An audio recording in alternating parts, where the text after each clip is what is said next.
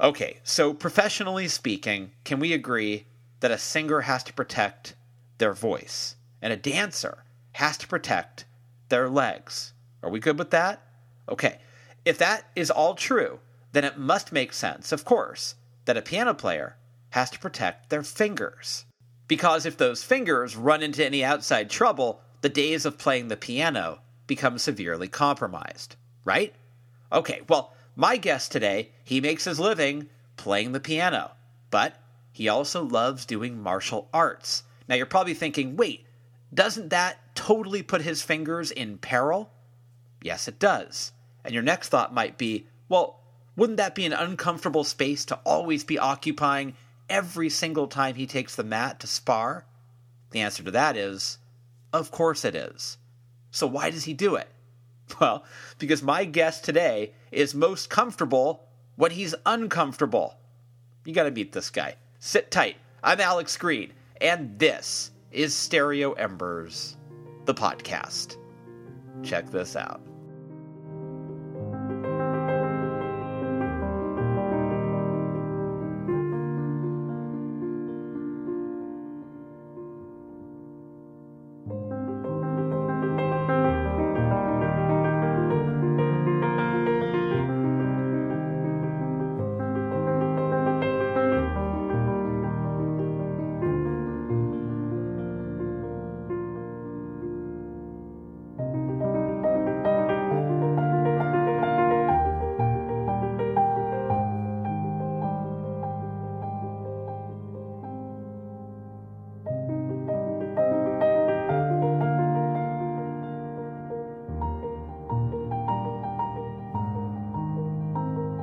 That is the music of my guest today on the program, Chad Lawson.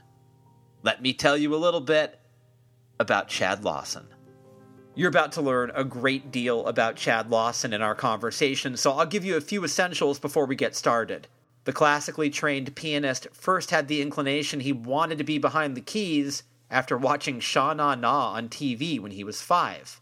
Years later, Lawson went to Berklee College of Music, where he declared himself a jazz performance major. But while there, he became an in-demand studio musician, so he dropped out, not seeing much point in staying in school. We talk about this a lot in our conversation, so it's about to make more sense in a few minutes. In the meantime, here are some career highlights of Chad Lawson. He toured with Babak Reinhardt, formed the Chad Lawson Trio, toured as part of Julio Iglesias' band, hit number 1 on the Billboard Classical Albums chart, composed for the podcast Lore, Unobscured, and Cabinet of Curiosities, signed a deal with Decca Records, and launched his own podcast called Calm It Down. Inspired by everyone from Keith Jarrett to Tom Petty and the Heartbreakers' Benmont Tench, Lawson plays with fluidity, finesse, and grace. He's a dexterous and thoughtful player who's innovative, creative, and intuitive. And he never does the same thing twice. Now, you probably think, oh, that's the kind of thing a podcast host always says. But it's not. I mean, it is, but it's not in this case. You don't believe me? Consider this. Lawson put out a jazz reinterpretation of The Wizard of Oz. He released an album of covers including tracks by Soundgarden and The Police. He reinterpreted Chopin with a violinist and a cellist. And his newest track is a take on Billie Eilish's When the Party's Over. You can't pin this guy down. And given his martial arts background, I'm guessing you really can't pin him down. This is a revealing chat, and one I think you're going to really find has some pretty amazing life lessons in it. I know. That sounds like another podcast host thing to say, but trust me, it's true. So, let's get to it. Here's me and Chad Lawson having a conversation right here on Stereo Embers, the podcast.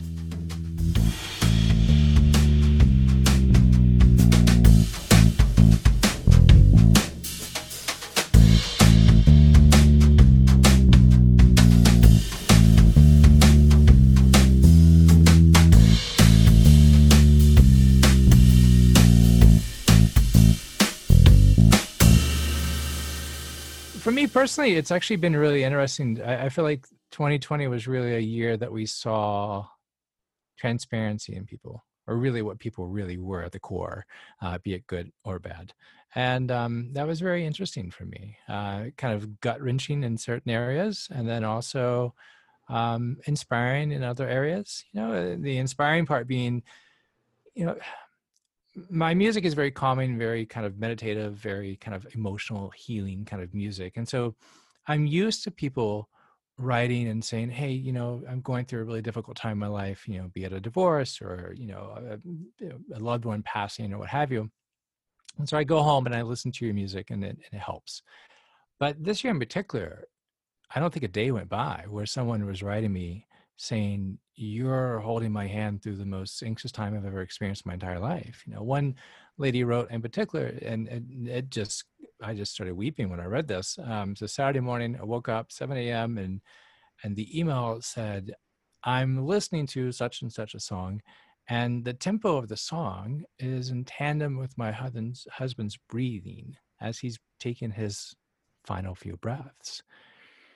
And this is someone, and I thought about this yesterday because I was thinking about, our conversation, and I was just kind of going over just kind of my experiences this past year. And the interesting thing is, like, I have no idea who that person is. I've never met her. I've never heard from her. And I actually replied, and to which she didn't respond.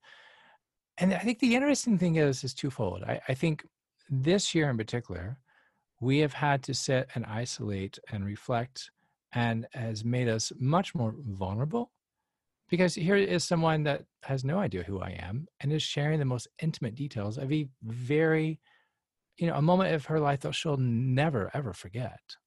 And she allowed me to be a part of that, whether, knowing or not.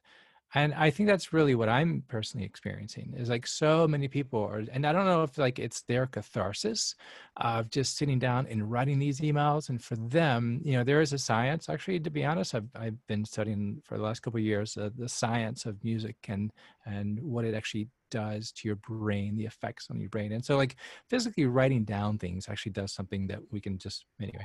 And so I don't know if, for them, if that has been like a cathartic process for them, like a healing process, not only to listen to the music and be overcome by those emotions, but also just to sit down and just to be vulnerable. And I think that's really just tremendous. So I'm looking at it in that light, this year. And with the new album, I'm supposed to be everywhere from Toronto to Tokyo, and I'm not. And so it was, the pivot was, so what do I do? How do I still engage with the audience? How do I still connect with people even though there's no stage? And so, and with having so many people reach out and say that you're helping me right now, that I just wanted to get into the grit with people. And so that's, why we created this podcast, as far as like Calm It Down, which is kind of like this meditative, just helping people with anxieties. And so for me, it's been a different year. I've really had to look back and say, okay, well, what do I do now? I can't just sit and wait for this to pass. What can I be doing to engage? And here we are, you and I having this conversation. Which is, if you were Tokyo to, if you're on the road, as you were saying, it'd be difficult to nail it down because you're so busy. So it's been really gratifying. One of the nice things to come out of this whole process is being able to chat with so many people who are available, Yeah, exactly. Yeah. It's been wonderful, to be honest. Yeah. Yeah. I mean, it's been really centering. How has that changed the process for you of creativity? In other words, when you sit down now, you must think about that email, which is incredibly affecting. It almost feels like your role as an artist has been emotionally augmented by that piece of information.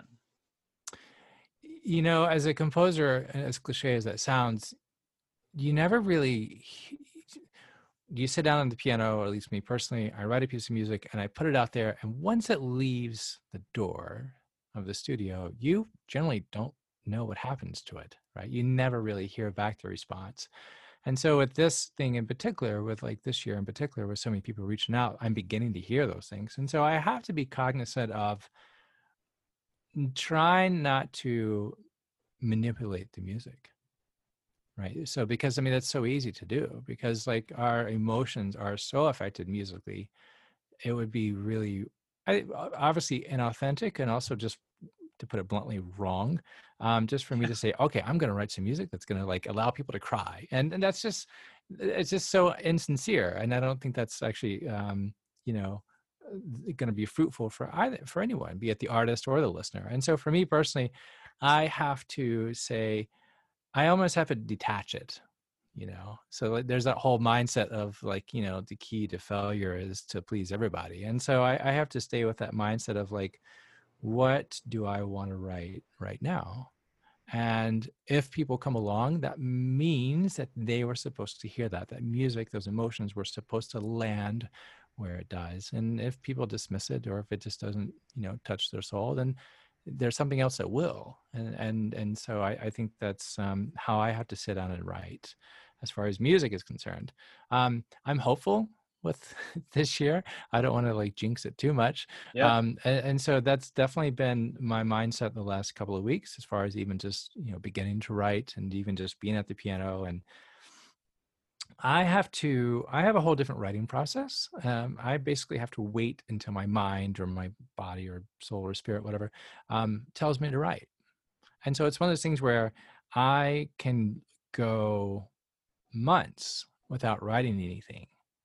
And it's not until I start getting melodies in my head that absolutely just drive me bonkers that then I sit down and I write them out. So generally, I will write the pieces in my head first, and then sit down and write them out. And usually, when that happens, I usually write the album within a day or two. And the longest an album has ever taken me is 5 days. Like but with this most recent one, You Finally Knew, I had 2 weeks to write the album.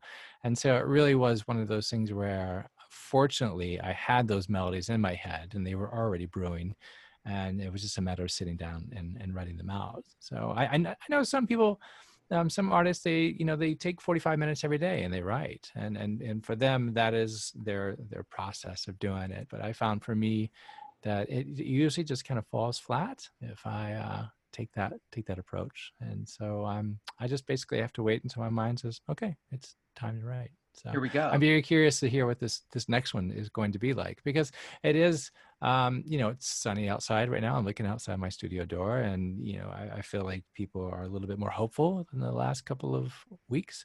And so I'm really kind of curious to see what that brings. Yeah.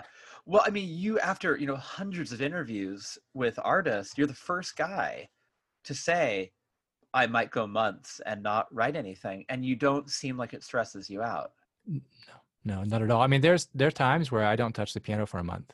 Really, What? it would do where because it's like anything. I mean, there has to be a balance, Yeah. right? And so, like sometimes I honestly I won't even go. I have you can see in my studio I have two pianos right behind me. Yeah. I don't play a single note. I don't go near them, because if you get into that pattern of like if you're eating a peanut butter and jelly sandwich every day for 6 months, it gets pretty bland after a while. And so that's my mental process with, even just touching the piano, be it scales, be it practicing, be it anything. Because what happens is once you sit down after that extended period, is you begin to hear colors you've never heard before. And it's like, oh, this is tremendous. My technique is crap, but my ears are hearing like really beautiful things. And so now I'm really curious, with what kind of color is on the palette right now. So for me, it's healthy. And also for me, the other thing is I try to do extremes. Pre-COVID, I love to run, but pre-COVID, I was doing various things such as, Brazilian jiu-jitsu, which I've been doing for about a year. And prior to that, some other martial arts stuff. And it's one of those things where it's so extreme. It's so a complete opposite of music, especially like calming, classical-ish kind of, kind of stuff, that I think you can find whatever your craft is in other things. And it doesn't have to be within these four walls of the studio. It can be, walking, or it can be, trying to learn how to bake chocolate chip cookies. My wife is a professional baker. And so there's times where I'm like, hey, show me how to do this. And she's like, get out. This is my domain. But I think it's one of those things where, like, if you confine yourself to whatever your craft is and only that, I think it gets kind of tired, to be honest, at least for me personally. It's interesting to hear you talk about martial arts, because I would imagine if you were going to spar, you would say, okay, listen, take it easy. I'm a pianist. Let's protect the fingers. I mean, you're putting your hands, which are your superpowers, in harm's way. You're really testing them. Is that a little bit stressful for you, or do you think about that? It's more stressful for my wife, to be honest. I mean, there was one day I came home and I kind of like, I don't think I cracked a rib, but it didn't feel good for a couple of days. And she goes, Chad, what are you doing? Really, come on. And so I that's when I did, fortunately, with COVID coming around, that's when I was like, okay, let me think about some other stuff here, because I don't need to be breaking a finger. But I miss it though. I miss those those extremes where you're not thinking about music, but then you bring those elements in of getting, for me personally, I love being the weakest link in everything that I do, because it just makes me really want to strive and do something really great. And so I love that element of, like, you have a really good day where you do something amazing. You go for a great run, or you create something really unique, and then you bring that atmosphere into the studio, and so you have that sense of, like, accomplishment, I guess, if you will. I'm not really a goal-oriented person, but I do love the idea of finding elements to bring in to music that isn't music focused. Yeah, because I think that there is, I know how this sounds very hokey, but there's music in the world, right? There's music, the steps that you're taking when you're running, they're syncopated, they're percussive. Yeah. The rhythm of the wind. I mean, Yeah. there are sounds everywhere, and we hear the phrase mindfulness all the time. Mm-hmm. And I think sometimes people use it and they're not mindful of what it even actually means, right? But it actually just means the idea of awareness. And so I see what you're saying. Like, even if your wife is mixing something in a bowl, there's a rhythm to that mix, Mm-hmm. right? Mm-hmm. Absolutely. Is that kind of what you're referring to? Yeah, very much, very much. And even on runs, people are always asking, what do I listen to? And it's two things. I don't listen to artists that are in my same circle. So as far as, like, similar stylistically, I don't listen to, Max Richter and some other people, Oliver and those guys that are in the circle, because I never want anyone to say, oh, you're trying to be like so-and-so, because I Right. come from a really heavy jazz background, and the whole purpose of jazz, not purpose, but the whole practice of jazz is hearing what someone does, stealing that, and then making it yours, and you're turning it into your own self. And so I have to be very aware, as you said. And so I don't listen to similar artists. But the other thing is, I love to listen to, like, something that you wouldn't expect me to be listening to. Like, I'm a huge Nine Inch Nails fan. I love Bjork. I love Lord. And so when I run with music like that, I'm hearing a kick drum pattern and a Bjork song where I'm like, that would make a really cool cello part.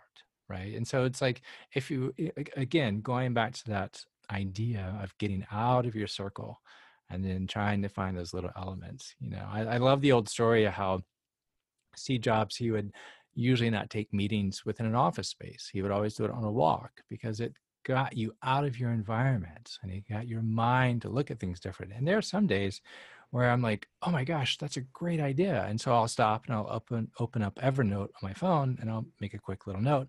And then I'll run 20 feet. I'm like, oh, that's a good idea. And so I'll stop and by the time, like, the run is done, I've maybe gone a mile, because I've stopped so many times to open up the Evernote to put in notes. But that's the whole purpose. It's like, getting out of your, four walls to be able to do something really creative. So Your process is really interesting because it flies in the face of what so many people would expect. I think, a pianist who's doing martial arts is right. Somebody who has a jazz background but listens to Nine Inch Nails. Right. You are a very unpredictable person. Well, I'm constantly, like, trying to look at things differently, be it even, a couple of years ago, I did this album called the Chopin Variations, where you have this young audience that I've kind of nicknamed the Spotify generation. And it's a young audience that perhaps has never listened to classical music, and no fault of their own. It's just that they've never been exposed to it. Right. Right. And so, like, many young people, they're not growing up with a piano in the house or taking violin lessons or what have you. And so they just don't have that in their, their pocket. And so the idea was like, okay, so instead of trying to bring them to Chopin, let me look at it the other way and bring Chopin to them. And so I took, I think it's like 12 pieces and rearranged Chopin's works of like, if Chopin were to record an album today, what would it sound like? And would it still be, as quote unquote classical in nature? And so I made Xerox copies of all the pieces, and then I went through and I analyzed it like a jazz chart. I'm like, okay, here's F minor, and then it goes to the 5 and blah, blah, blah. And then I tried to take all the melodies and scale them down to bare minimalism, because I mean, that's what I think he would do today. It would be very reduced or minimalist, if you would. And so then I reached out to two of my friends. So one of them, Judy King, she's a violinist for Lady Gaga and just like a whole host of other people. And then the cellist, his name is Ruben Codelli. And the same thing. I mean, he's played with Snoop Dogg to, Philip Glass or whatever. And I said, hey, this is the idea. This is what I'm thinking we should do. And I was like, great. And so that album did insanely well. I mean, it, hit #1 Billboard. It was #1 iTunes twice. CBS Sunday Morning featured the album and this whole piece and everything. And it was one of those things where it's like, again, outside looking in, how can we change something and make something really unique out of something that we already have? And sometimes that's actually why I take such a long pause from the piano. It's because like I see it every day. Right. And there's 88 keys and they're two colors. And after a while they look really drab. And it's like, how can you approach something different? And so I'm just constantly trying to do that. I did an album called Re-Piano, which is like looping piano, because I was playing festivals over in Europe and I was seeing fewer pianos on stage and a lot more, iPads. Now I thought that was really interesting, because I'm like, okay, so, today's musicians, they connect more, they relate more to iPads than they do with pianos. So how can I marry those two and bridge the idea of traditional and touchscreen? So, when I'm playing, if someone, sees me walk out and sit down and play the piano and like it's a really, beautiful piece or whatever, they're like, oh, that's really nice. I could never do that. Right. But if you walk out with an iPad, all of a sudden their curiosity is piqued because they're like, wait, I have an iPad. What is he going to do? And so I set it up in a way where they can actually visually see what I'm doing. And so what I'll do is I'll play a pattern on the piano, and then it goes into the iPad, and then I loop that. And then you build 7, 8, 10 layers, what have you. And you just try to keep them engaged, keep them involved with something that they see every day. Yeah, because the temptation would be to stay inside the box. Mm-hmm. I mean, I teach college and there are old professors who, which I'm veering towards these days, but there are old professors who are, there was one in particular who was a science fiction specialist. Cool. And he could talk to you all day about Ray Bradbury or about H.G. Wells. Yeah. And I mentioned something, I said, oh, have you seen, this is how old this conversation was. I said, what do you think of The Matrix? This is obviously 20 years ago. And he had never seen it. And then I went through a list of new science fiction authors, never read them. And I thought to myself, it's really easy to become stuck and to not be looking at the way things are changing. Because you could be a purist and just sort of stick in that small space. But to bring in other elements, like for example, a lot of jazz musicians are listening to a lot of hip hop, which, is such a cool thing to be doing. Yeah. And like you're talking about with Bjork and with Nine Inch Nails and the iPad, bringing in all these external things that you wouldn't think would be related. And it turns out they are. Yeah. Well, it's also, I love that. I love the fact about, your conversation with the professor. I mean, the idea of, if it's, what's the word I'm looking for right now? That it's, uh, if we're not used to it, it's very almost confusing, almost uncomforting. We like to criticize what we're not comfortable with, right? And so like, I could see where someone just wants to say, these are the books I read, these are the artists I listen to, you know, these are the paintings that I appreciate, and nothing further. And for some people, I mean, that's fine. I mean, for some people, that's just where they are, Yeah. in life, and what have you. Um, I have always tried not to record the same album over and over again. Um, and and sometimes that's been good, and sometimes it's been not so good. It really just depends on the listener.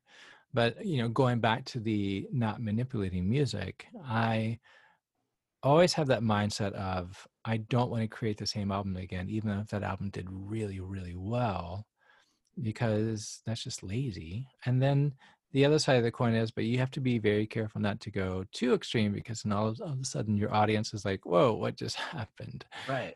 So a couple of years ago I did two EPs, and they were completely improvised. One of them was with myself and a percussionist, and it's called Summer Suite.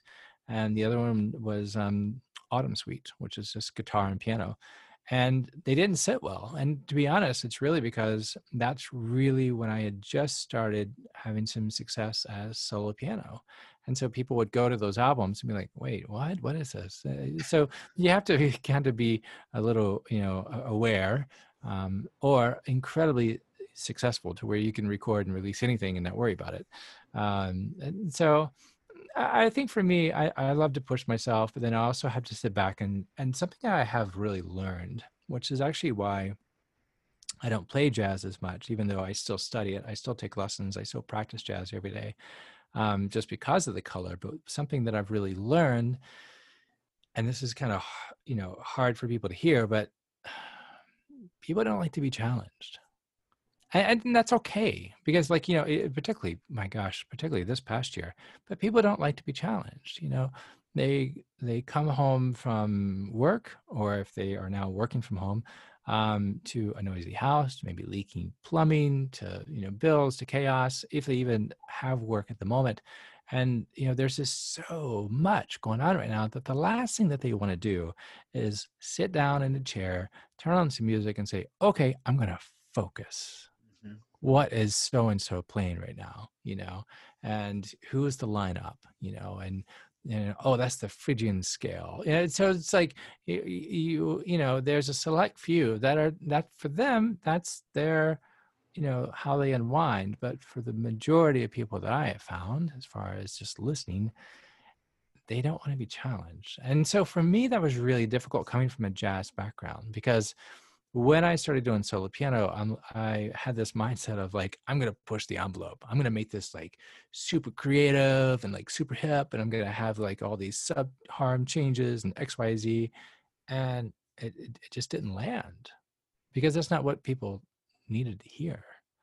And it was also, for me personally, I think a lot of the reason why I wanted to go that route is because I was very, I want to say, insecure, to be honest, with my own self. Here's some vulnerability showing up.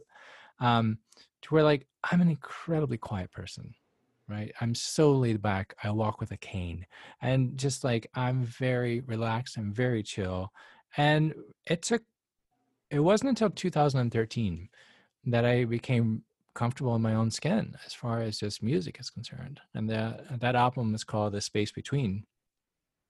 And there's an unbelievable guitarist, and I'm going to botch his name, I know, and we've even had dinner together. But his name is Gustavo Santaolalla, he does a lot of video games. Last of Us, I think is what it is called. Anyway, unbelievable musician. And there are times, he's a guitarist. And so there were times that I would listen to his music, and he would play maybe 4 notes, then have this long pause and like play a couple of notes and a long pause. I'm like, you're blowing my mind right now, because he was so unapologetic with just like how much space he had. And I'm like, I want to be that. That's what musically where I'm drawn to. And then I basically said, so why aren't you doing it? And so you know, it was very freeing, that album, The Space Between, because it allowed me to kind of like shed that idea of, is it entertaining enough? You know, do I need to be wowing people? You know, do I need to be, you know, even just, I wrote the album in a day and I recorded the album the next day. And during the recording, there were times where like I would even say to myself, stop rushing this. Like, let this sink in, like play these notes and let that seed get planted, and let that listener hear that seed and allow them to nurture that seed and allow it to grow, because it's going to affect them in whatever walk of life that they're experiencing at the moment. And so for me, that was a really beautiful wake up call, but also just kind of like a, you know, comfortable in my own skin kind of moment. So, Yeah, and it's really interesting for people to hear that somewhere in your 30s, mhm. right, you felt comfortable in your Yeah. own skin. Like it took that much time. Yep, exactly. Yeah, and it took and you know, I've been playing since I was 5. I'm Right. 45. I've been playing 40 years. And to your point, for me to be content and happy and with that, it took a long time. And you know, it's one of those things where when I talk to musicians or when I speak somewhere, I always say, you know, don't change your path. Don't stop. Don't stop. So people will do like one album or two albums, and myself personally, there were times where it's like, I'm done. I'm not going to do this anymore. And I'd have one or two, you know, musician friends be like, no, no, you can't. You can't stop. And I'm so grateful because I look back at that, you know, one album in particular, it was 2010. And had I quit back then, 10, 11 years ago, what would I be doing right now? You know, and so every musician or every artist, you know, regardless of what the platform is, it's what we have to do because it's inside of us, you know. So it's one of those things. If anyone's listening right now and you're ready to throw in a towel, um, don't, because the world needs to hear you. You know, and even if the world is just your mom listening to your music, then you know your mom needs to hear what you have to say. But I have a feeling there are more people out there that need to hear what you're doing or see what you're doing than just your mom. How earnest were you about stopping? I was pretty legit because at that time, like I'm so glad you asked that question. It was when we had our newborn. We had a young kid, and it was one of those things where it's like, I'm done, forget it. You know, I need to go get a real job. You know, and it was one of those things where I was doing music not full time. I was doing it part time in addition to like waiting tables, and I was a wine director, and then I was doing like teaching piano, and I was also like a video editor kind of part time. So honestly, I was just like trying to do everything I could. And I'll never forget this. Like the I did 4 hours a day at a video editing job, and long story short, the place closed up. And so at that time, you know, as a wine director, there was a position that opened up at the really well-known place. And I, you know, told my wife, I was like, hey, this is what's happened. You know, they've offered, so I'm just gonna do that, take this. And she said, no, absolutely not. We will eat ramen noodles if we have to, but you're not going to go back into the restaurant industry. You are going to do your music. I don't know how you're going to do it, but you better find out. And at that point, that was really like such a beautiful eureka moment. You know, marry a strong person is what I always say.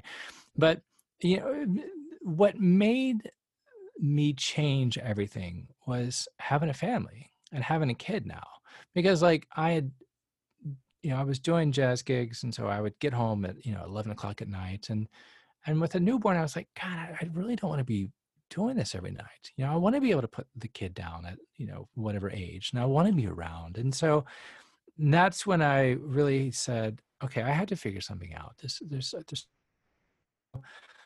my dad was a furniture designer. So I grew up with, you know, my dad working from home, and he told me at a young age, he said, you have to learn how to make money while you sleep. There's only so many hours in a day. There's only so many gigs or so many lessons or what have you. You have to learn how to make money while you sleep. And I never forgot that because his income was royalty based. And so with that notion, I just said, you know what? I'm going to try to get my music into film and television. I've got to try this. And so I made myself get up every morning at 4:45, and I had a quota. I had a template email, and then I literally just Googled every music licensing company or music catalogs or whatever. And at the time, this was when SoundCloud was really big, and so I had 3 songs up on SoundCloud, and I would send them this email with the template email and then the link, just saying, hey, and months go by. Nothing. Every day, 4:45 every morning. And I couldn't go back to bed, or I couldn't stop until I had reached, I think it was like 20 a day or something like that. It was pretty ridiculous. 6 months go by, nothing. And then finally one day I get this email from somebody. It says, hey, I think I got a placement for your song. This is awesome. Send it over. And which he did. And it was for an episode of MTV's Teen Mom 2. I didn't even know there was like such thing as Teen Mom, much less Teen Mom 2. But I didn't care. I was like, that's awesome. That's all I need. And so I went back and I emailed all those people that either didn't respond or they responded with a no. And in the subject line, I said, featured artists on MTV, to which a couple people actually responded and said, oh, send me some more of your stuff. And then eventually, I was able to get a track put into a Walking Dead episode, and then like to another TV episode. And so then you go back to all of those people, and now you've got featured artist on Walking Dead or blah, blah, blah, and what have you. And so little by little, it's kind of like, the Willy Wonka and the Chocolate Factory, how he's got like this golden ticket. You just want to like wave it in front of everybody and be like, look at this. And so when I talk to people, that's what I say. It's like even the most minuscule accomplishment, no matter how insignificant you think it is, wave it in front of as many people as you possibly can, because someone's going to notice it. And someone's going to say, oh, okay, he's trying, right? Let me see if I can help this guy out. But he's actually trying. And so little by little, music got to the point for film and television licensing where I was making a really good income, to the point where like I didn't have to work, odd jobs anymore. And it didn't happen overnight. It took, a couple of years, but to the point where I was making enough to where I could do 2 things. I could record music and take a risk on it as Chad Lawson, and then release that music and not worry if it fell on its face, because I had those monies from licensing. And so I would divide my day, half of the day was music for licensing, the other half was like creative work. And so the interesting thing was I could then release music, not worrying, and those releases actually did well because you have that freedom about it. You weren't worrying. And the other side of the coin was I didn't have to worry about gigs, right? So like if a festival in Berlin called and said, hey, this is a huge festival, it's really great, but this is our budget. Be like, yeah, sure, totally. Really? Are you really? Because I didn't have to worry about it because I had those monies coming in from licensing. So I wish someone would have pulled me aside earlier and said, it's great to have gigs and it's great to do your art. But I'm going to say something right now, Alex, that most musicians never want to hear or never want to say, which is go after the money. Go after the money. And I really wish that someone would have said that to me earlier and said, it's okay. Go after the money. There's an amazing book called Make Art, Make Money. And it's basically breaking down the story of Jim Henson of the Muppets, to where like he had this concept. And it's an amazing book. If you're listening, please pick it up. And his idea was it's a very snowball effect. If I make this piece of art, then all of a sudden it makes some money. Now I've got some money to go back and make more art. And then that art is now going to make me more money. And then the more art, more money, so on and so forth. And so it really, for me personally, I know everyone is different. For me, that's really been the case, which is like, God, I really wish someone would have told me early on to have that mental divide to where you're saying, it's the same thing as a part-time job. It's the same thing as waiting tables. I waited tables for 15 years. So why would someone say, it's cool for an artist to wait tables, but not so cool for them to like write music that IBM would want to license and pay you a bunch of money for, right? And so it's just like I don't understand the difference here. So, and which I'm grateful. I'm so grateful because I mean I still make uh, percentages on stuff that I did years ago. That's still getting relicensed, and so go after the money. It's okay.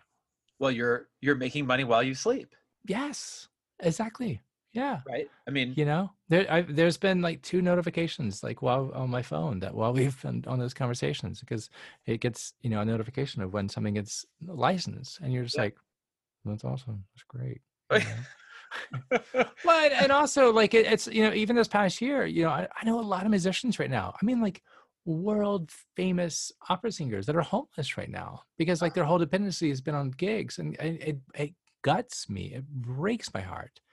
And where it's like I'm I'm one of the lucky ones, man. I honestly, and I don't take it for granted in the least, to where like I'm one of the lucky ones as far as you know, licensing and streams from streaming services. and I think it does get back to the idea of thinking outside of that prescribed space.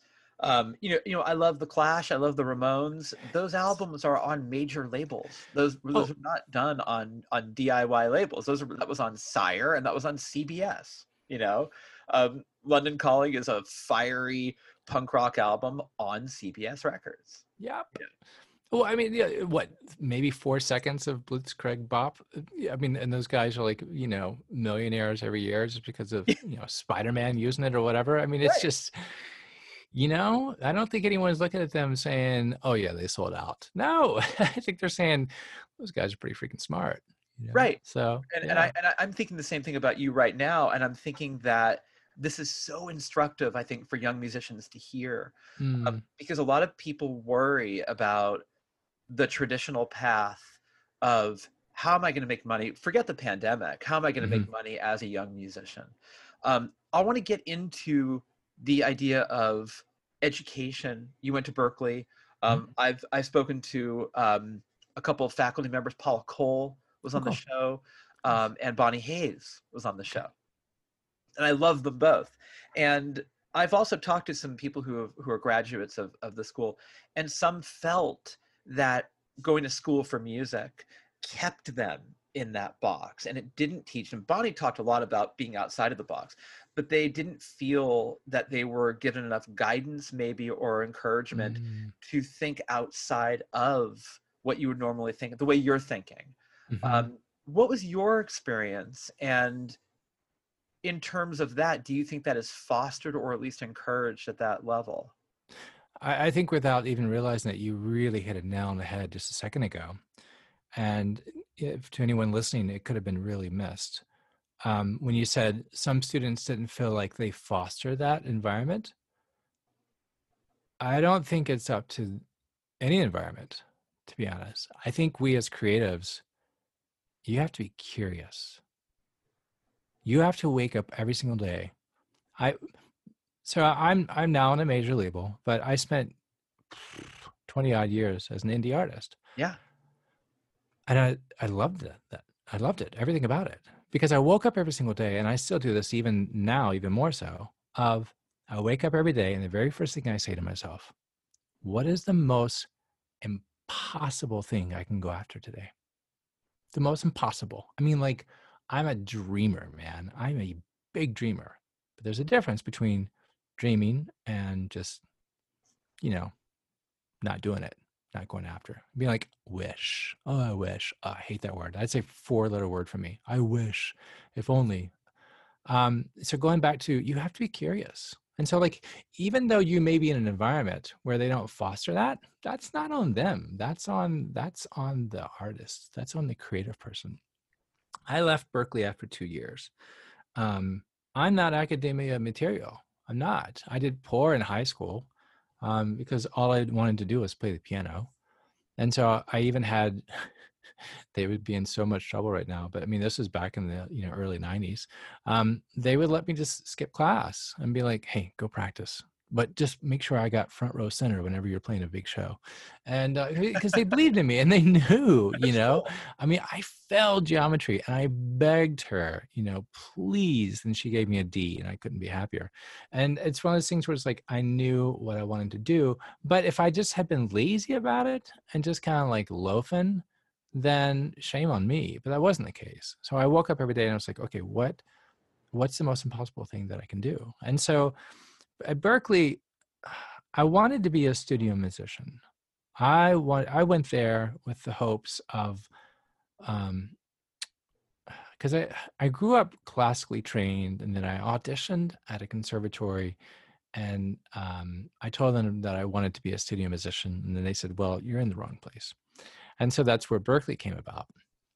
And so while my 2 years at Berkeley, I was fortunate enough to where there weren't that many piano players there that were interested in doing recording sessions. And so since the school there is predominantly, not predominantly, but had a considerable amount of recording engineering students, they were always looking for musicians, be it solo or a band or what have you. And so I took every single one I could do. I was in those studios until 6 a.m. many a times, and my grades reflected that. And it got to the point where I started getting phone calls outside the school from studios. They're like, "Hey, can you come play in a session?" And I'm like, "Whoa!" It's like, what am I doing? Why am I having my parents pay all this money, which I'm grateful for? And so I dropped out, much to my mother's chagrin, after 2 years. And I took a gig with a guy named Babik Reinhardt, Zhang Ho Reinhardt's son. He did a tour, and so I jumped on that, and that was my excuse to kind of get out of school. But I never stopped studying. So I took a break from Boston. I came down to North Carolina for a little while, started doing my jazz trio. Then I went up to New York and lived there for quite some time. But all during that, I always made sure I was studying with someone, be it remote or be it in person. So like, if school is not your thing, that's okay. Because for some people, it does define, these are your steps, these are what you need to do. And so then all of a sudden when they have that piece of paper and they walk it across the stage and they're like, well, no one's told me what to do tomorrow. And Right. it's one of those things where it's like, you have to understand, no one is going to do it for you. You have to be a problem solver. And, the way I look at it is I love working backwards. There's an amazing story how whenever Amazon is going to release or create a product, they actually come up with the press release before they even begin, putting pencil to paper. Like, okay, here's this idea. Let's write the press release of what this thing is, and then let's work backwards and let's build it. And I think your career should be the same way. Be like, okay, end result, what do I want to be doing? Well, I wanted to be a studio musician. Okay, well, how do I go about doing that? Well, you jump on every recording opportunity that you can do. And so, it's one of those things where it's like, it's not going to be in the book. Now, the other thing to say, though, is you cannot neglect your craft. This is why I still continue to study. I have friends that make well into the six figures that can't read music to save their lives, but they do incredibly well musically. And that's fine for them. That would drive me nuts. If you are in a position where you can further your craft because it's only going to benefit you, right? And so it's only going to allow you to problem solve even more so. The other thing that I really wanted to mention is learn the business side. Like I've had so many people that have reached out and been like, "Hey, can you help me break into this whole music licensing thing?" And so I was asked so many times. I actually had created a PDF for it, and so I would just send my friends this PDF and be like, "Follow these steps. When you're done with these steps, hit me up and let me know." And so they would reach back out and be like, "Have you done these steps?" "No, not yet. Haven't really." Well, then do your homework, right? And there was one guy in particular, an unbelievable pianist, amazing. He could play circles around me, and so I sent him the PDF and never really heard anything. And then I see on social media that he's now going to learn how to play saxophone. And it's like, "Hey, follow me. Here's a video of me with my very first hour playing sax, and then following me along is like 10 hours, 100 hours, what have you." And he's a great saxophone player now. He's really, really talented. And he's really still broke. And I'm just like, good on you for learning a new instrument, but you did it because it's easy, because you know how to learn an instrument. I could learn saxophone because I know how to play piano, and so I can take those elements. It goes back to like people criticize what they're not comfortable with. This is like, I don't want to do it. It's too much work. Well, yeah, of course it's going to be work, you know? And so like you have to sit down and you have to learn communication. You know, you have to learn the business aspects of certain things. You know, I always joke that waiting tables was the best thing that ever happened to me. Waiting tables was like the best thing musically that ever happened to me, because at any given time you had 25 people in your circumference that you had to connect with, each with different personalities, and like spontaneously, like on the spot. And a lot of them, they were grumpy or they were just what have you. You had to adapt and you had to figure out what made that person the way they were. And so for me personally, it got to be a challenge where like I wanted those difficult people. So when they came in and they were grumpy, or you know, it was raining outside and they didn't have an umbrella and they were just like snarky, I told, you know, the hostess, and they knew I want those people because I want to figure them out. And so you bond with them and you connect with them. And so it's the same way with like music. It's like I could sit in my studio right here and I could practice 16 hours a day, but unless I make a connection with someone that's going to say, hey, you know what, I think we should put your music out in front of the public, what's the point? Why should I be, you know, practicing so long if I can't cater to the other side, which is getting it in front of people? Um, so, I mean, I don't know. There's this. I think artists, and I mean this in the best of way, and I think maybe that's what Berkeley kind of also gave me an idea was they've created something that is business model. It's going to make them money, but it's for them. And I think there's pros and cons. And I'm not pooping on Berkeley. I think, you know, I think it's really great for certain people. I just know Yeah. for me, I just wanted be more curious in my endeavors. I think with you, what's really interesting is that you're not afraid to be uncomfortable. And I think that's so crucial. And I almost feel that your comfort is coming from being uncomfortable, is Yeah. what I'm getting from you. Right? Yes, that's honestly it. Because like, if we were all comfortable, we would all sound the same. We'd all look the same, you know. And the world doesn't need that. You know, the world. I'll never be, and you know, and I'm on this. I'm a big believer in speaking things into being. So like, whenever you put a word out there, when it comes out of your mouth, those words have power, and Yeah. they'll land somewhere. So be careful whatever you say.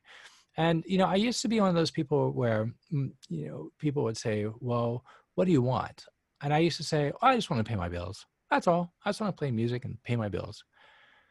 And I had a slap in the face, you know, kind of metaphorically with that, where it's like, why am I saying that? Why am I putting those words out there? I want more than that. And there's nothing wrong with that. Right. I have no desire to like, dude, my clothes are Walmart, you know, and I don't care. I have no desire to like have a Ferrari or something like that. But I like food. You know, I like to have a roof over my head, and you know, I like not having to sleep on the floor. And so it's okay to like, you know, to say to yourself, you know what, I'm going to be creative, but also I want to be able to make a living at this. And so I had to make sure that I stopped saying those words of, I just want to pay my bills. And to circle all of this up with the whole, you know, pushing yourself and making yourself uncomfortable, is I found that when you get super comfy and when you do the same thing over and over again, then it's you're going to be left behind. You know, do you remember like when U2, that album they did, was it Zooropa, that came out and everybody was like, what the heck, man, what happened to U2? Yeah. And now it's one of those albums that you just go back and you're like, oh my God, this is so good. And they just continue to grow, continued and continued. And then when you find bands like Train, whatever happened to them? Whatever happened to Train? You know, so you had Train and you had Maroon 5 at the same time. Maroon 5, and regardless like where you think they are like creatively or what have you, one of them is still around and the other one not so much, because like one of them knew they had to adapt and they had to like stay ahead and see what's around the corner. And the other one was like, hey, this song did really well for us. We're going to do a whole nother album of just that song. And they're not around. And so we have to say, you know what? I want to be the weakest guy in the room. I want to be the one that doesn't know everything, you know? And that's honestly, that is why I'm so quiet, because I don't learn as much when I do all the talking. And so I would much rather listen to someone, because then I'm going to say, huh, yeah, I don't know as much as what I should. So now I need to go back and study. I need to practice. I need to practice business. Yeah. You know, I need to like, you know, read as much as I can, as far as like, you know, communication, as far as like, how do you connect with people, you know? I don't know. I know I'm getting off topic here, but I think the interesting thing is, if I can really like speak into any younger musicians or anyone that's like trying to do this for a living, it's not about the music. You know, I mean, it is, you know, you want it to be pure. You want to make sure like what you do resonates with people. Um, but you also have to have that mindset of it is a business, you know, and you have to like find a way of being creative and going after those impossibles. I mean, you know, for me, one of those impossibles was getting my music on NPR years ago. And so it's one of those things where it's like, you know, I sent in my music to, you know, a couple of shows, and one producer reached back out and said, hey, this is fun. I can actually use this as bumper music. And so, you know, that was like, great. And so I kept in touch with that person. And then, you know, long story short, I was invited to be on an NPR show, and then, you know, became friends with one of the producers in that show. And then, you know, they've moved on. And so like, it's one of those things where it's like relationships are the key to everything. They are. The relationships, you know, don't ignore someone just because you think you've really got something to say and you're the greatest thing in the room. Where it's like a lot of times it's the people that aren't musical. I saw a bumper sticker years ago and I never forgot it. It's the artless in control of the arts. In a roundabout way, that's really true. And it's sad, but it's just a fact of life. And so, you know, you have to go with that concept of, okay, well, how do I connect with those people that, you know, can barely play radio, but you know, they manage what goes on the radio. And so you have to have that mindset. You have to be humble. You have to like realize that it's usually the least creative people that have the most influence as far Right. as like where your music falls. And that's a hard pill to swallow, man. That's a hard pill to swallow.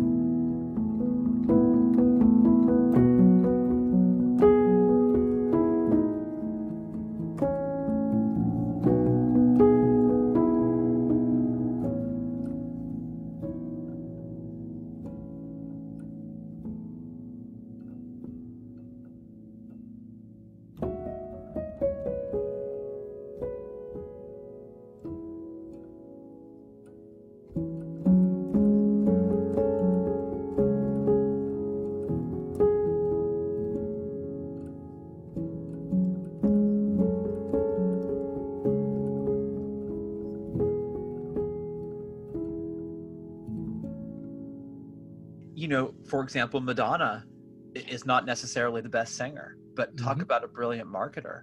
Mm. I mean, I don't know what her musical proclivity really is. I don't think that it really is formidable. No disrespect, but I don't think that's really her great strength.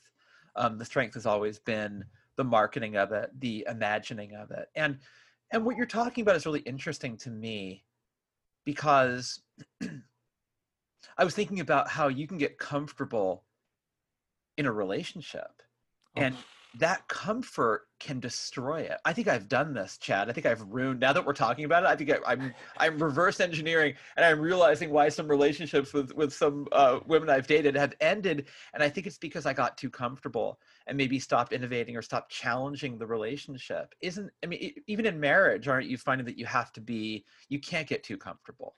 Zsa Zsa Gabor has this amazing quote, and she's like, "Men are like fires. You have to tend to it, or they just die out." And it's so true. It's like relationships. My wife and I, we've been married almost 15 years, and she knows nothing about music. Nothing about music. She'll hear something and she'll be like, that's really great. That's going to land well. But she doesn't really know anything about music. And we actually don't even listen to music around the house. We listen to NPR pretty much nonstop. Um, and I think for me, that's really helpful because in some ways it's a little disappointing because like when I have like a really high day or like a great moment or something, unbelievable happens, I'll go in and say XYZ and she'll be like, "Oh, that's nice. Hey, what did you want for dinner?" I'm like, "Oh, come on, just give me this moment." But also it allows me to recognize that it kind of stays here at the door in my studio. When I leave the studio, it's no different than doing Excel spreadsheets, in a roundabout way. If I want to tend to that relationship, again, it's going outside of your element to find something that can feed your creativity, right? And just like, how is my interaction with my wife or my kids or, the freaking puppy that we just got? It's just like, how do I bring that into? Well, patience and realizing that, you're not the most important thing in the room. And it's like, how do you tend to that not only relationally but also musically? And you go back. I loved how you brought up Madonna. If you look at Lady Gaga, at the core, she wants to be a jazz singer. I mean, that the stuff that she has done with Tony Bennett is unbelievable. And a couple of summers ago, I was teaching a jazz masterclass at a camp here, and so Lady is a Tramp. I don't know if you've heard she and he do Lady is a Tramp, and Unbelievable. she slays it. And so like, here's this jazz camp with like, 40 students that are all just unbelievable players. And so I put it on. I'm like, "All right, guys, who is this?" Blind listening test. And they're like, "Tony Bennett." I'm like, "Great." It's like, "Who else?" They couldn't name her. Couldn't name her. And it's like, "Lady Gaga." "What? No, get out of here. No way. No." She did it so brilliantly because I think she recognized, hey, you know what? Jazz is such a small niche, such a small audience that if I just go head on and try to establish myself as a jazz singer, it's not going to work and I won't be able to do this for a living full time. So let me work for this backwards. Again, it's finding where you want to land and work backwards from that. And that's exactly what she did. She's like, let me take the pop route, let me blow up. And then now let me sing jazz standards. And that's what she's doing. And she, is best buds with Tony Bennett for Pete's sake. So, it's one of those things where it's like, you can do anything you want. You just have to look at it and say, okay, what are the steps that I'm going to take? What steps do I need to take? And what steps do I not really want to take, perhaps, or that would come naturally that I need to learn how to be able to work with? And I think that's the difference. I think, when you have higher academia, say chapters 1 through 10, then once you're done with those chapters, you have to say, okay, well, the guy that wrote this book, what was he reading? As a pianist, I mean, that's how I've always viewed things. Like I grew up, you know, like like Allman Brothers. You had, and then like Stevie Ray Vaughan. You had like Reese Winans like playing for Stevie Ray Vaughan, who was an unbelievable pianist. And then my mindset was like, okay, well, what was Reese listening to when he grew up? And then you find out who that was, and you find out like who the person before then, and that's, you have to be curious, because if I just wanted to play like, you know, I don't know, Stevie Wonder, and then I was great at like mimicking Stevie Wonder, then what are you gonna do after that? It's just like, there's already a Stevie. So, go back and do your history. What did Stevie listen to, and who did they listen to? And there's that constant theme of just having to be curious. And a lot of times being curious, to your point, Alex, is it does take you out of your comfort zone. And so Yeah. you have to be okay with that. Well, I think about people like Lady Gaga, who seems very comfortable in her skin as an artist really early on.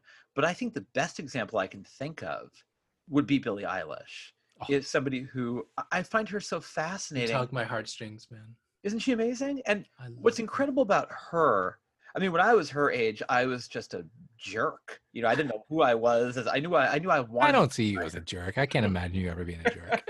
Well, Nonsense. I knew I wanted to write. I didn't really know how to do it. I didn't know. I had so far to go. I had 30 more years to go. Because I got comfortable much later even than you did. Comfortable like around 4 months ago. That's great. But the idea that Billie Eilish knows, she seems very comfortable, very poised, but her comfort level is different because she seems comfortable with space, right? She's not filling every note, even in her videos where there's these moments where I just saw this new one where she's walking through a mall. Right.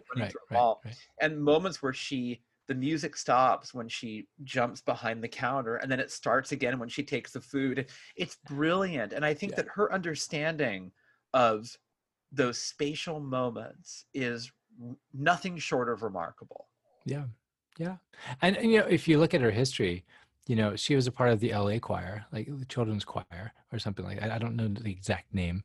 So she had that traditional educational course to where she learned her craft, right? She wasn't just a kid that just sang in the shower and then all of a sudden was like a YouTube success. She did the homework. And so now she knows, if when you listen to her sing, she has the prowess to be able to say, I know I can sing, but now I know what I don't have to put there, right? It's like, your ability, but you don't have to flex. But when you do flex, it's beautiful. It's amazing, But all that comes with mastering your craft. All that comes with discipline, which is really hard. And even teaching my kids music, I'm not doing it as in like, I don't, to be honest, I don't want them to be musicians because it's such a difficult life. But it's one of those things where it's like, even my teaching them, I have to just give them space and allow them to say, hey, I'm really curious or not. And then when you look at like Billy, like an artist like Billy or Phineas, her brother, who's just freaking brilliant. Because I did a cover of When the Party's Over, and Phineas wrote that. And what was so fascinating is, I would sing the song like 1,000 times in my head, and then when I actually sat down to learn it by ear, I looked at it quarterly, and I was like, this is crazy.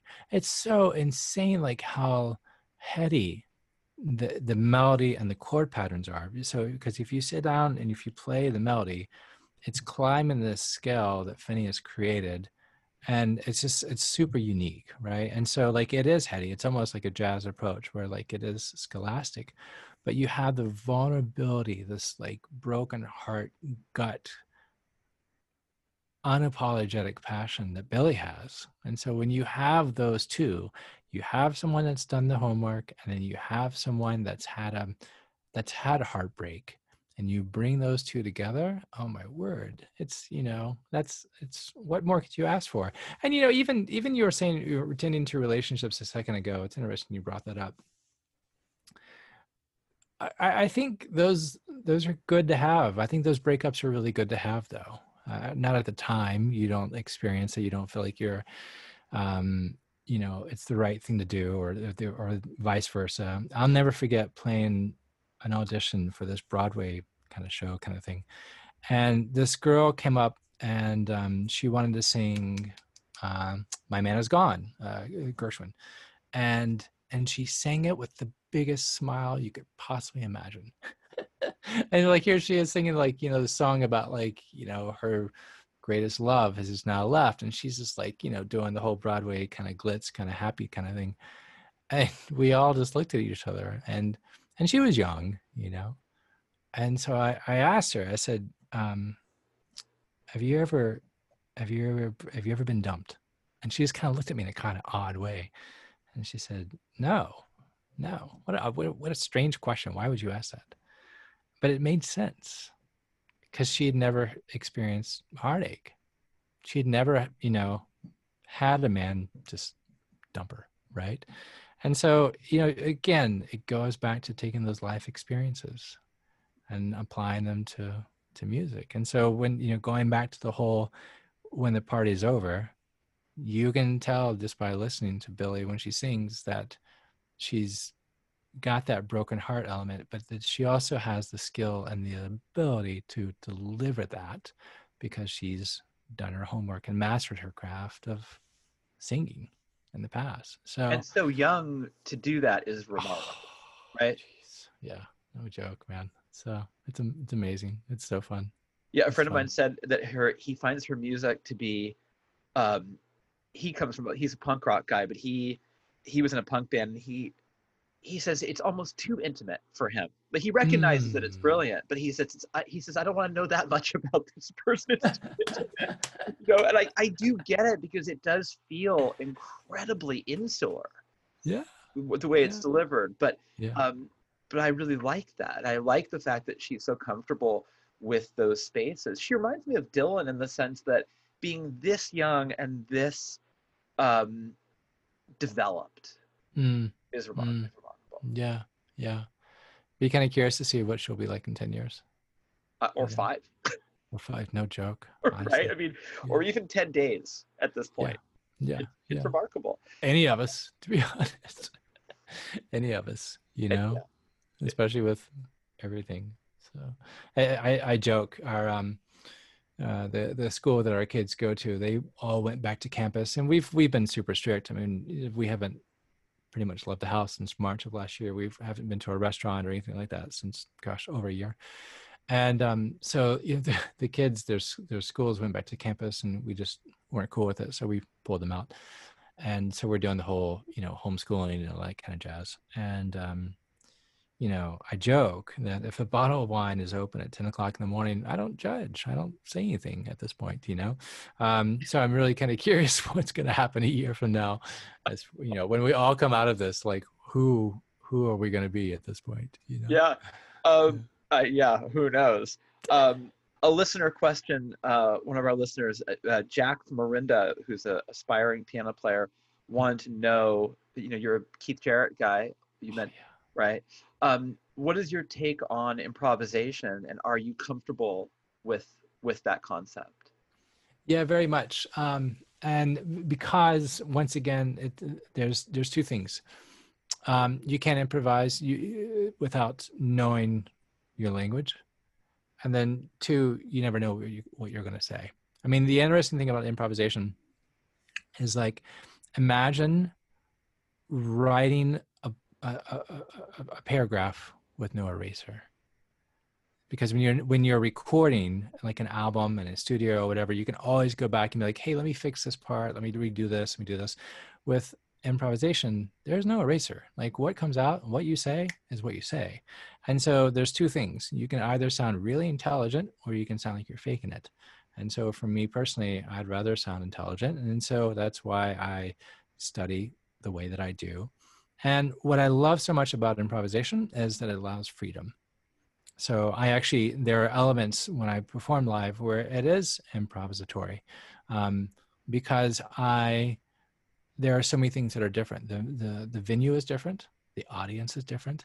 And so what I'm experiencing, you know, there was a festival last year in Germany where it was just heavy. You know, it was a church super small church. It was about 300 people, and they were, sitting on the floor, and there was just like, you could hear a pin drop, and it was so intimate. And I have children now, and there were elements that I went musically.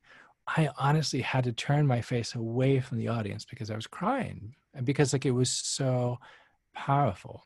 And if it's one of those things where it's like, when you have that ability to improvise, and when you have that avenue to just like completely go off somewhere else and respond to the audience, or respond to the fact that your flight was delayed or missed or what have you, and you're wearing, a t-shirt and jeans, and because your luggage is lost for 10 days, and I've experienced all of these, you can sit down and you can be really transparent and musically, and people love that, and people see that, and people hear that.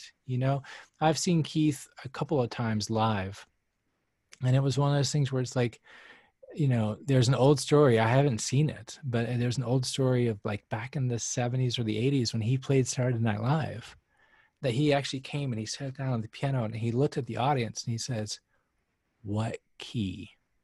And someone said, B flat or whatever. And he just puts his head down and he just starts, right? Oh, I mean, that's just like goals right there. But what he is playing is a reflection of what his day, week, hour was, right? And so like, if I sit down, if I played a piece of music that you like, okay, I don't want to get political, but if I sit down and if I play a piece of music that someone in the audience were on the same idea of certain things, or maybe same experiences, what have you, they're going to feel that. Whereas if I just sat down and I played the same song exactly the way it was recorded, then, I don't know. I just don't feel like there's a whole lot of emotion into that. But then you do have to be careful. I'm sorry to ramble here. You do have to be careful though, because you don't want to lose that person. You don't want to lose the audience. And it really, for me personally, I mean, I know you've got like people like Brad Mehldau that can just like sit and just like improv for hours. And I think his audience is like, oh, this is really cool. But for me personally, I want to be able to have that freedom to improvise, going back to what you're saying about Billy, of like having that ability to do it, but also knowing that you don't have to do it. So if you don't know how to improvise, I would really encourage you. There's a litany of YouTube videos out there, because it's just going to push you even harder into your craft, right? Because like, if you just sit down, if you write only what you know, it's the peanut butter and jelly sandwich for 6 months, And so like, I really encourage you to go after even just the tiniest bit. And if it's not your thing, then say, hey, you know what? This isn't my thing, but at least I tried. But I think what's going to happen is when you try to learn improvisation and you begin to hear different things and you're beginning to feel uncomfortable and you're being pushed and you're being curious, that's when you really start opening up. And you've now gone from, 1 up to 3. And you're like, oh, this is amazing. Again, it goes back to that make money, make art thing. When you're making art and you're seeing growth from that art, you're just going to want to make even more art. And, I look at myself as saying, I'm going to play piano for the rest of my life, no matter what. And so I think many musicians that are listening, you're going to play your instrument for the rest of your life, no matter what. So why not go ahead and like, take some really good food with that and really take some moments of just learning how to be better at your craft, even if it's not something that you want to do professionally or make a living off of. But, taking that approach of saying, I want to push myself. I want to be curious. Unbelievable, man. Like, just what a fun chat. I really have I've gotten so much out of this. Oh man, thank you so much. Unbelievable. I mean, even, whether you're a romantic partner, you're being a musician, you're being a father, you're being a friend, you have to make sure that you keep making it new. And it reminds me, there's a great quote from Sartre that he said, merit has to be proven every day. You can't just be like, right? You can't be like, oh, here's my friend Alex, he's the funny guy. It's like, that's not good enough. You have every day, you've got to be something better or something different. Yeah. And that only comes from challenging yourself. And oh man, I love this conversation. There was a famous country singer, and I can't remember her name right now, Loretta Lynn, and she said, you have to be either first, best, or different. Yeah, that's First, best, or different. And that really honestly is. That's if you want to, like, if you want to go after this, which you should, I don't care what you're doing, you should go after this. First, best, or different. I'm not first, so I need to figure out if I'm going to be best. Probably not going to be best. Then I should at least be different. And so, you build on that. You find those elements of. I have no intention of being like Rachmaninoff. I don't. And I have to. For a season, there was of like I have to be the greatest pianist ever. No, I don't. Because there's always going to be somebody better than you. Now I do want to be the best at my sound. I want to be the best at like what I put out there and what my voice is. I don't want to be lazy. I don't want to be, and this year has been really difficult with, the pandemic and everything. To some degree, I feel like I'm only getting like 30% capacity of work, to be honest. But you know what? If that's the case, then it's going to be the best darn 30% I can try to put out there. But, best, first, or different. And, it all goes back to the idea of if you're going to be doing this for the rest of your life, why not at least try to get better at it? Hey, I hope you'll come back on the show. I would love to. Thank you so much for having me. Really, it's been a blast, to be honest.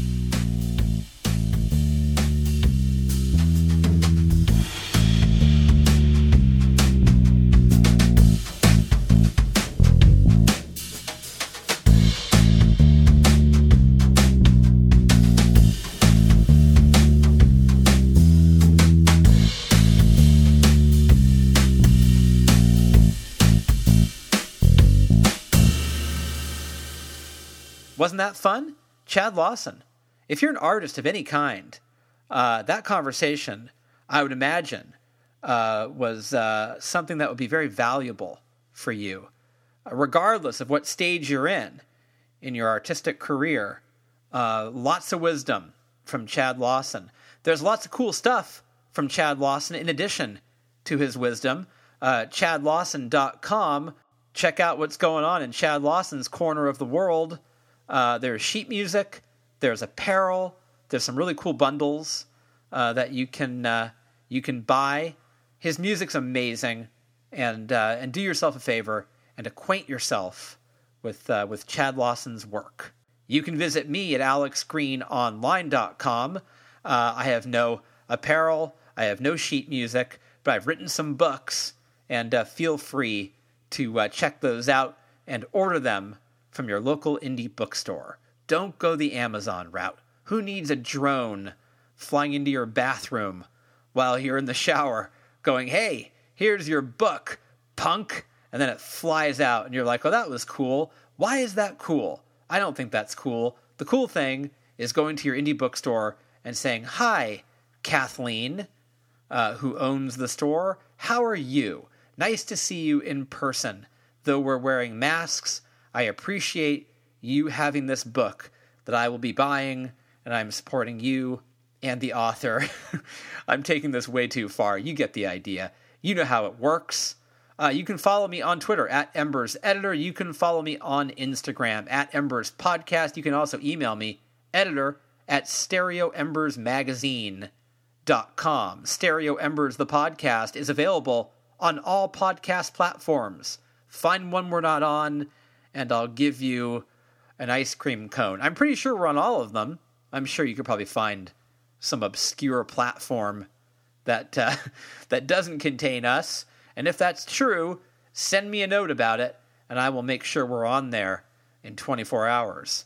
We'll send our people to rough some folks up and get us on their platform. We don't do that. We have no people, and we don't believe in roughing people up. We just want to spread the word. You can spread the word by telling all your friends about our show. We would appreciate it. In the meantime, subscribe and leave us a nice rating. A couple of stars would be helpful. Maybe a comment or two. Yes, we do read them. Who wouldn't? Visit Bombshell Radio at bombshellradio.com. I think that's all the businessy stuff I have. It's a lot, but that's it. Let's close the show with a longer listen, a fuller listen, in fact, to Chad Lawson's song, Stay. Enjoy it, and thank you as always for listening. I'll see you next time right here on Stereo Embers, the podcast, only on Bombshell Radio.